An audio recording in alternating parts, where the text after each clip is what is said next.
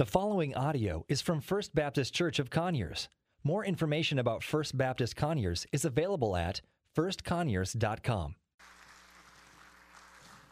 Thank you, Jim. The words in that song are, "Blessed be the Lord God Almighty, who rules and reigns forevermore." Amen.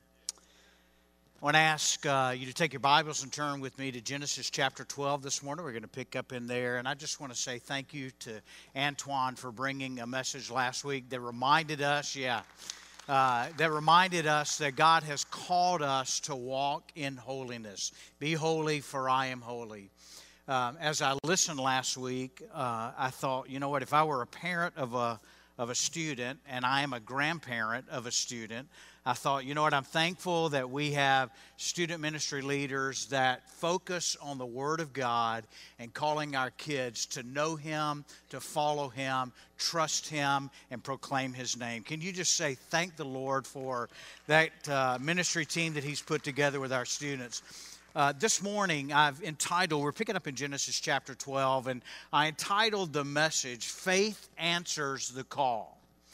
Think about that. Faith answers the call. We see in Abraham's life, as we saw last time we were in Genesis, that God had called him out from that dark place of Ur. And it was by faith that Abraham had to follow what God had commanded him to do. Without a step, there is no faith. Can anybody say amen to that?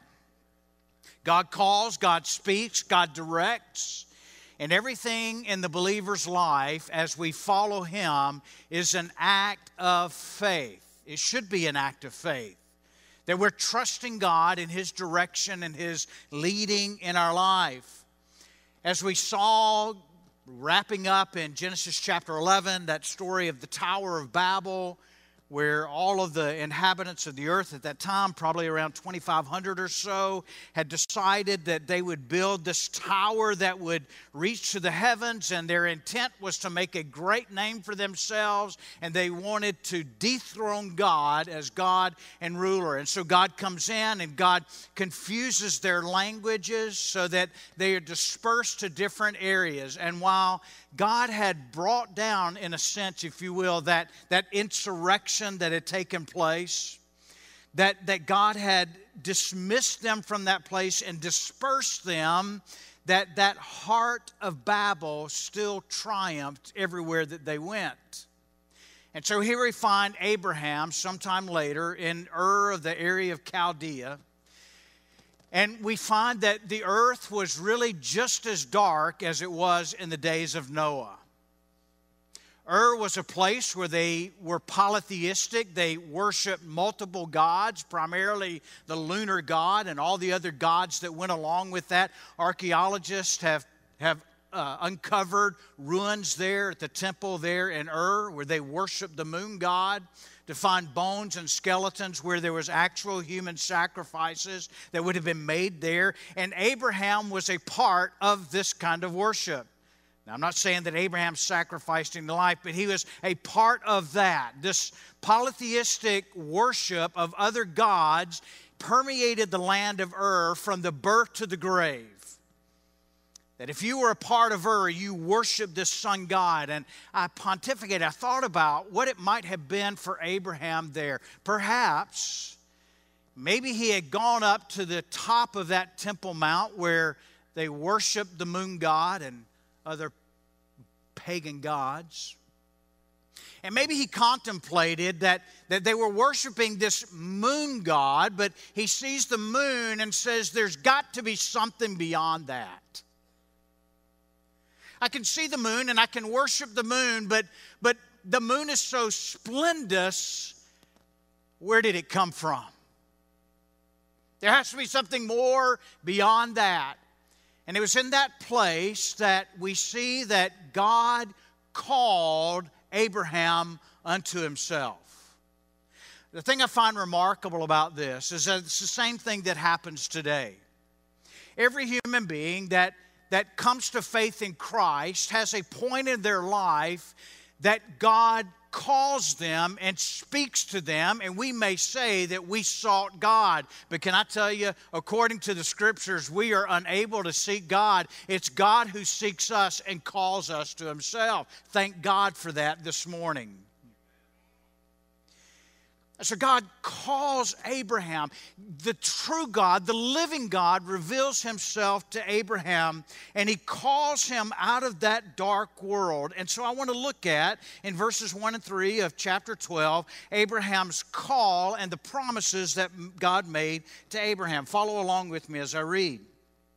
Now the Lord said to Abram, "Go from your country, your kindred, in your father's house to a land that I will show you. And I will make you a great nation, and I will bless you, and I'll make your name great, so that you will be a blessing. I will bless those who bless you, and him who dishonors you I will curse, and in you all the families of the earth will be blessed." I can only imagine, we're not quite sure what Abraham's age was at this time, but he was an adult male, and he had had this circle of life there in Ur. And all of a sudden, the living God speaks to him, and He doesn't ask him to go. Notice there's a command here, and in the Hebrew, it's an emphatic command. Go! Think about it. I'd go to a psychiatrist. Steve, I'd get an appointment with you and say, what's happening here? God speaks to Abraham and He says, go. Now, I think about this. This had to be a shocking and probably an agonizing decision for Abraham to be obedient to what the living God that he had never heard of before speaks to him and then says, go. Notice what He tells him to leave behind. This is Abraham's personal sacrifice at the calling of God in his life. He says, Abraham, I want you to leave your country. Abraham, I want you to leave your kindred or your people that you are a part of, that's all you've ever known. And I want you to leave your father's household, your immediate and extended family. I want you to leave all of that. Go. God, where am I going? I'll tell you when you get there. It's kind of like putting your GPS on west. Did everybody catch that?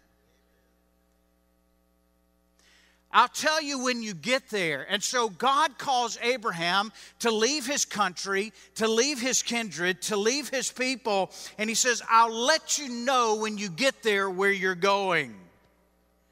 I love how John Calvin, don't get wigged out, okay? John Calvin said this, as he kind of paraphrases the command here.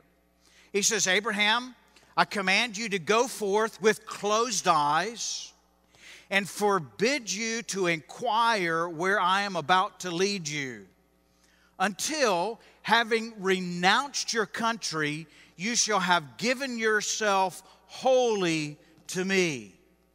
You see, Abraham was asked to believe God and to obey Him on the bare word of God. Not like me. And not like you, perhaps. Well, God, where am I going? God, what can I take with me? God, what can I expect to encounter along the way? God, can I wait a little bit longer until I get just enough in my 401k? Abraham, go. I'm calling you now, and now is the time for you to go. As I think about this, there is an extreme parallelism between Abraham's call and the call on every individual that God calls to come to know Him by faith through Jesus Christ. We act based on the Word of God. Jesus has spoken, and He says, come and follow me. Well, Jesus, what are the conditions? Well, let me tell you the conditions. I want you to follow me, but you got to understand, foxes do not have any place where they can lay their head. Neither do the foxes have places where but the Son of Man has no place where He might lay His head.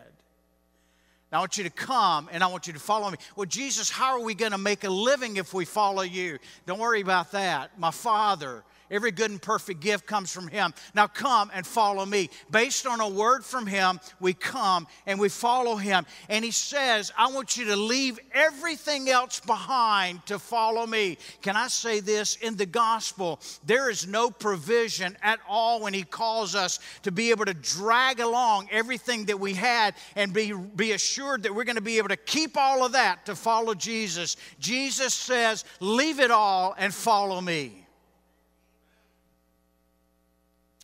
I'm reminded of what Jesus said in Matthew chapter 10, verse 37. He said, whoever loves father or mother more than me is not worthy of me. It's a comparison kind of love there.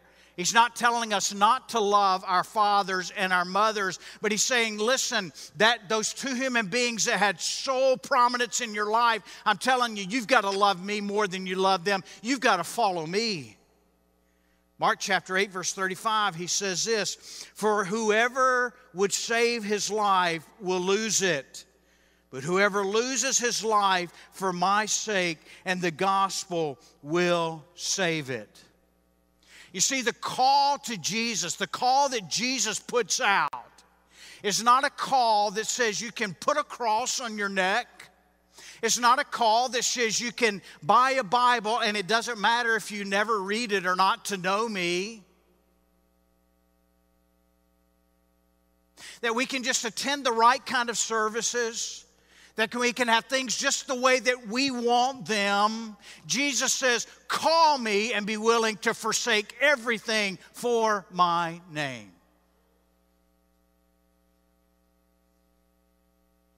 I'm afraid in America we've lost that sense of Jesus calling us to follow Him.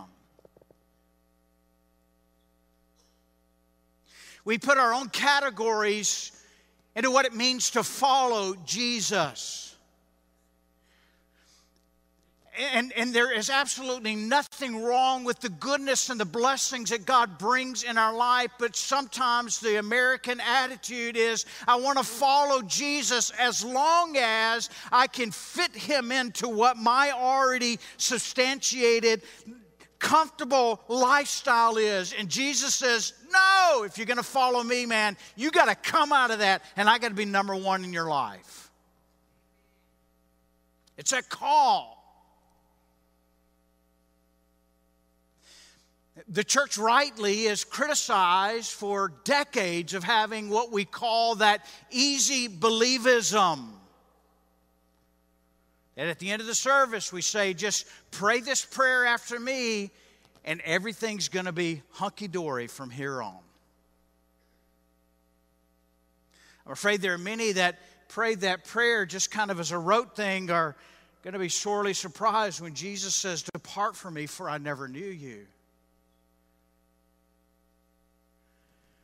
He calls us, you see, the gospel calls us to rest all of our hope on the word of Christ and nothing else. I was reading Babylon Bee. How many of you are familiar with Babylon Bee? It's a Christian, some of you did this, okay? No, there's so much truth in this statement. The headline was this: millennial progressive Christian believes everything about God except what the Word of God says about God.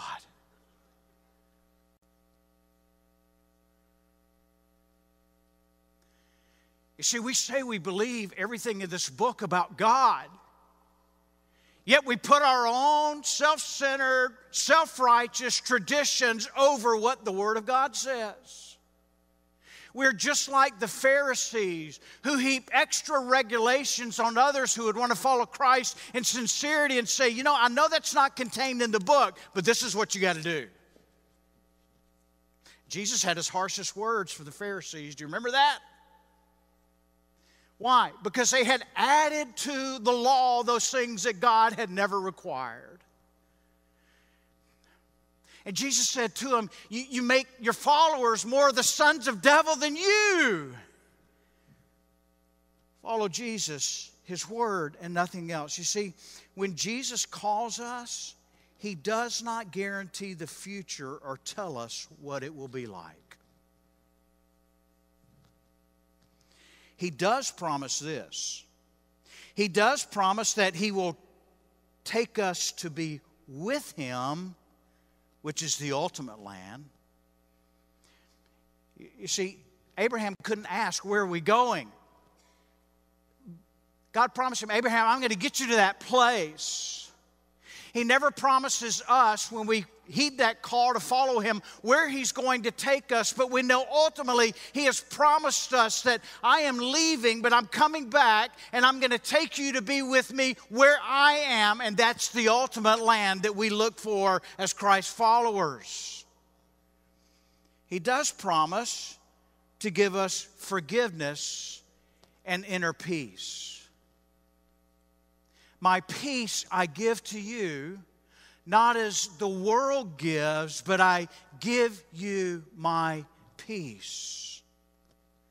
He promises that He will be with us.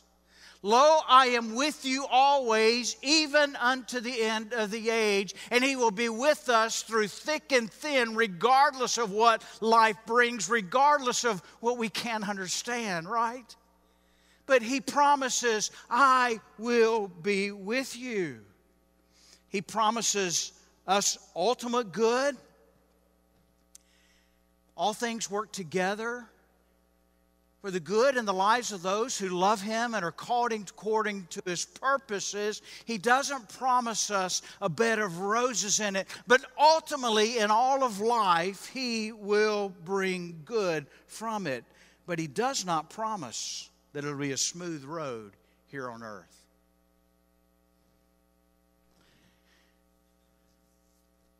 If the Son of Man suffered,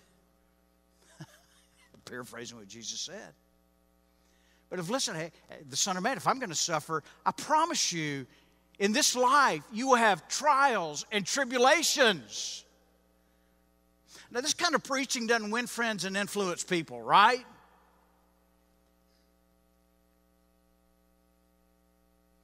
It's counter to what the culture wants to hear. He does not promise us that all of our problems will be solved. He does promise, however, to give us wisdom and direction through those situations and how to respond to those, being led and empowered by the Holy Spirit of God. He does not promise us a life of ease. I remember when me and Sandy got saved. Now, everything was euphoric for the first couple of months, right? Of course, we were still newlyweds, too. So that's a joke. Anybody get that? But it seemed like a short time after we came to know Christ, it seemed as though all hell broke loose in our life. Can anybody else relate to that? I'm glad that I wasn't in a church where they said everything's going to be great when you come to Jesus and you're not going to have any problems. They taught the Word of God, and we were equipped to know that, we don't understand what's going on, but God must be at work because everything is falling apart, right? He does not promise financial prosperity. You see, He calls you and I to trust Him in His Word alone. This is the call that Abraham had in his life, and it's very similar to the call that we have in our lives to follow Him. Now, I want you to notice that there are some promises that God gave to Abraham here in these verses. 5 times in these 2 short verses, 2 and 3, he says to Abraham 5 different times that He's going to bless him. And if you look at it carefully, not only are there 5 times that word bless or blessed is used, but there are 7 different times that there's blessing that is insinuated in that. And I think when we see the number 7, it's the number of completion in Scripture. And what He's telling to Abraham, Abraham, trust me, and if you'll trust my word, I am going to wholly bless you completely without any misleading in it. He gives him a personal blessing. He tells Abraham in this verse again, Abraham, I'm going to make you a great nation. not just a great people, but a great nation. Now, Abraham may have scratched his head because we know that Abraham and Sarah were without any children. And we all know this, we're all adults in the room, that when the two come together, they produce, but if there's barren, if there's no children, then how will there be a great people and a great nation?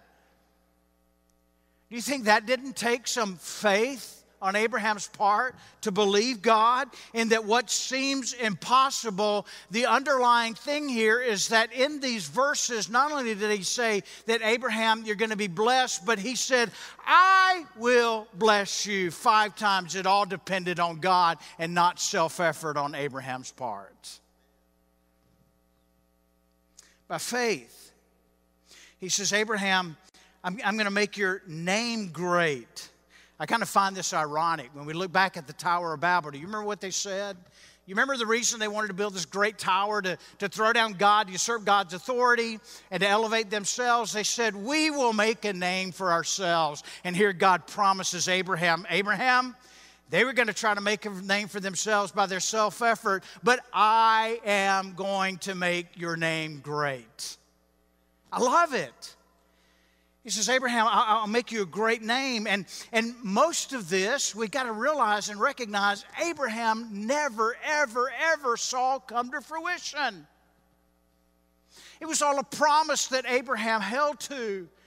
The only promise that Abraham really saw was the son that would be given. We're going to look at that later. And the rest of it, Abraham never saw a nation.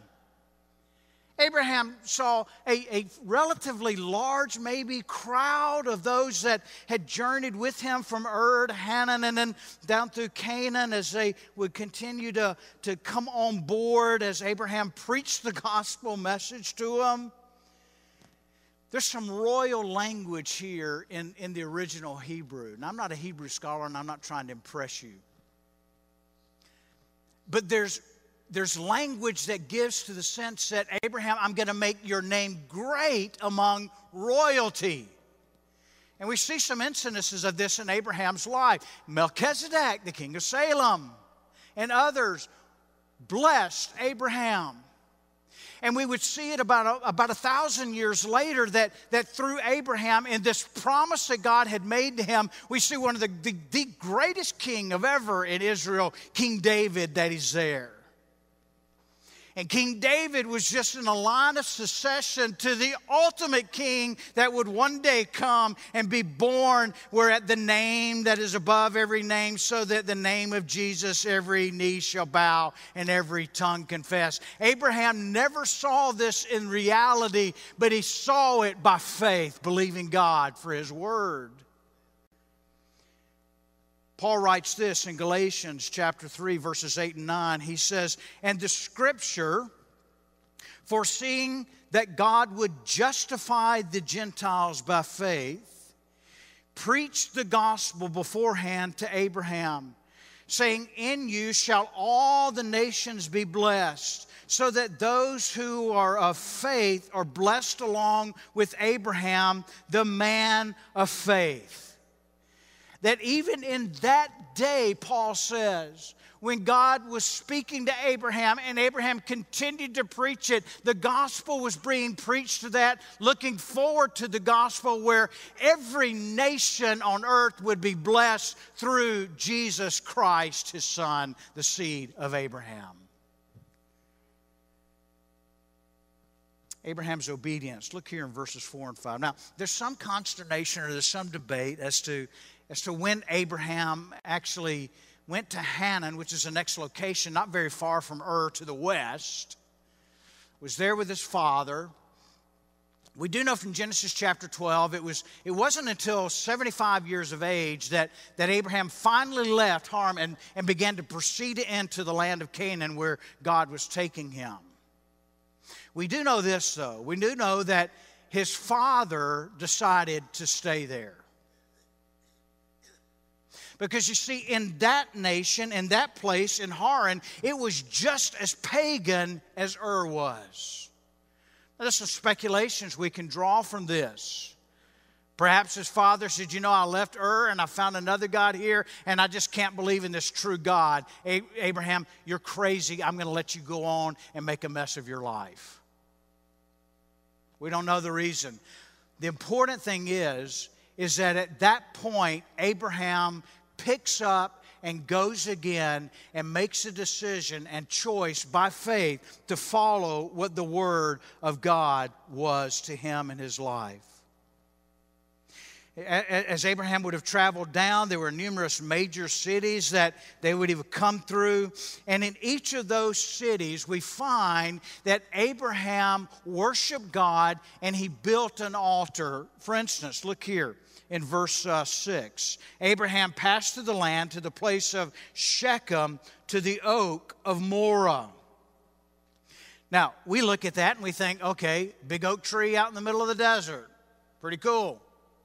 And Abraham builds an altar there when God tells him to go in and take possession of the land in Canaan. And I'm going to give you all of this land. What we don't recognize and realize is in that pagan culture where there were many gods that they worshiped, this was a location where all of the witches, if you will, or the soothsayers of these other gods would come and prophesy and proclaim these things. And at every place where Abraham went, we find that he preached the gospel. A better translation, I don't want to say better, but the indication here is, in the original, is that every place he went, he preached of this one true God in response to the culture that had many gods that they worshiped. And isn't that what God has called you and I to do? You see, we live in a culture where there are all kinds of gods that are worshiped. They may not be the gods that are the moon god, but they are gods that men make for gods in their lives, and they worship them. And probably one of the greatest gods in our culture is that God of humanism. And just like Abraham, God has called you and I to testify, to proclaim to the one true God. You see, the woke movement would say there are many passages there. You Christians are ignorant and you're biased. But as Peter says in his letter, with great gentleness and grace, we're to give a reason for the defense of the faith. We say, no, there's one true God. And there's only one way to this true God, and that is through His Son Jesus, who shed His blood as a payment for your sin and my sin, that if we would trust Him and believe His word, then we will be saved. Abraham does this. He continues to travel on, and listen to what he recognized, that there was a place that God was calling him to, that God was calling him out of these other nations, out of these other worlds, if you will, out of these other gods that were worshipped. And it's very parallel to what God has called you and I to as believers and Christ followers, as Peter records in his letter. Listen to what Peter says. Peter says this, as soon as I get there, Peter says to us, verse 9 of chapter 2, he says, but you, who's he talking to? Who's Peter writing to? Believers. And the same words inspired by the Holy Spirit in that day when Peter wrote these are addressed to you and I. He says, but you are a chosen race. Can I parentheses here? I'm going to get in trouble. I'm just going to go ahead and underline that. But I'm disturbed at the agenda that we see in our culture today to try to cause us to segregate into our tribes and forget the other. And I'm speaking to the church right now. Church, the world might do that, but God has not given us the privilege to do that in the body of Christ. We are one race in Christ. He says your chosen race, a royal priesthood, a holy nation, a people for His own possession, that you may proclaim the excellencies of Him who called you out of darkness into His marvelous light. Once you were not a people, but now you are God's people. Once you had not received mercy, but now you have received mercy. Beloved, I urge you, as sojourners or pilgrims, some of your translations might read, I urge you as sojourners and exiles to abstain from the passions of the flesh, which wage war against your soul. And what Christ calls us to as Christ followers is to recognize that we are of the kingdom of God. We are of the kingdom of God. I'm going to shout it in a minute if you don't shout back at me. We're of the kingdom of God. And He has called us out of the world to follow Him so that we might give praises to His glorious and magnificent grace and know that He is King of kings and Lord of lords. And that's what He's called us to proclaim. Abraham's journey was a journey of faith, just like your journey and my journey is a journey of faith, as we trust and believe the Word of God only. The writer in Hebrews says this about Abraham in chapter 11. He says, by faith, he went to live in the land of promise, as in a foreign land, living in tents with Isaac and Jacob, heirs with him of the same promise. For he, Abraham, was looking forward to the city that has foundation, whose designer and builder is God. Just as we are to look forward to the city that has foundation, whose architect and builder is God. Those at the Tower of Babel wanted to build this great architectural structure. I find it interesting, remarkable really, that the only architectural structures that are given credit to Abraham are the altars that he built to worship God. You see, we live in a culture that praises bigger is better, right? Nothing wrong, again, with big homes. Nothing wrong with having things that God blesses us with. The question is, are we holding on to those things, or are we looking for it, abandoning all the satisfaction and gratification that we might find in worldly things and looking for the city that God has called us to? Because I'm telling you, it'll make a great difference in the way that we live our lives. It'll make a great difference in whether or not we just have Jesus around our neck or we're a disciple of Jesus. You see, Abraham recognized and was willing to dwell in tents, and God blessed him. We got to understand, recognize Abraham was really blessed by God. Nothing wrong with that. But that didn't possess Abraham. Abraham realized that there was a greater call in his life, just as you and I need to realize that there is a greater call in our lives. And that is to proclaim the name of Jesus. Let me wrap this up. 5 quick things. I'll wrap it up. It'll take about 20 minutes, but I'm going to wrap it up quickly.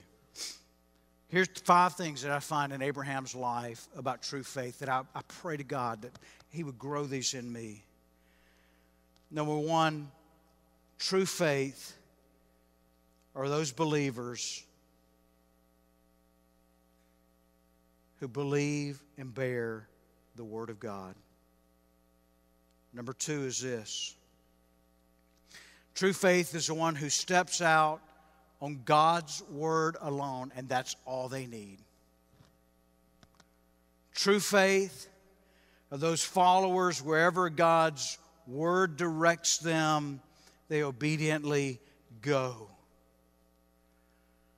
One who has true faith is one who builds altars and worships God wherever they go. And lastly, one who has true faith is the one who in that sojourning proclaims the name of the Lord. May God grow us, that we have true faith.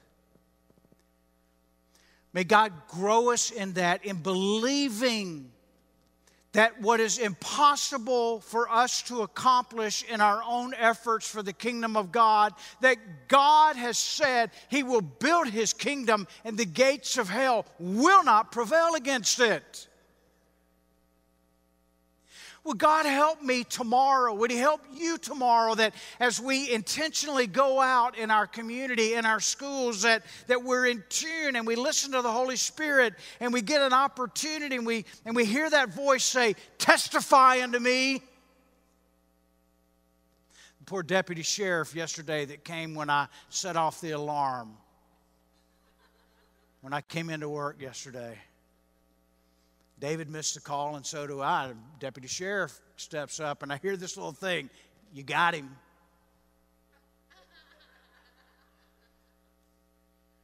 It wasn't long.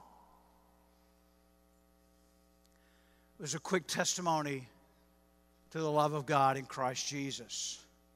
And I prayed, God, I pray the rest of the day that deputy sheriff is just bugged by that statement. That the Holy Spirit would bear in his life. You see, we never know. I didn't give him the Romans road. There wasn't time for that. But God wants to use you and I every day where we are. Let's be intentional. Let's ask the Holy Spirit, "Holy Spirit, use me today." Or where we come across an individual where his seed's already been planted and we recognize it, and by the graces and mercies of God, we're able to extend that and help cultivate that seed of the gospel that's been planted in their heart. And if God would so favor us by letting us enjoy watching Him save somebody. Oh. You see, He's the one that does the saving. He just lets us watch. Would we be intentional and pray those things that God would use us? Father, we love you. God, we thank you so much. I thank you, God, for your grace in this bumbling bum's life, God. Lord, that by your grace you called us. God, by your grace you saved us. God, by your grace you're going to keep us. Now, God, burn this word in our hearts, oh God. Lord, we love you. We bless you in Jesus' name. Amen. Thank you for listening to audio from First Baptist Church of Conyers, located in Conyers, Georgia. For more information about First Baptist Conyers, please visit us online at firstconyers.com.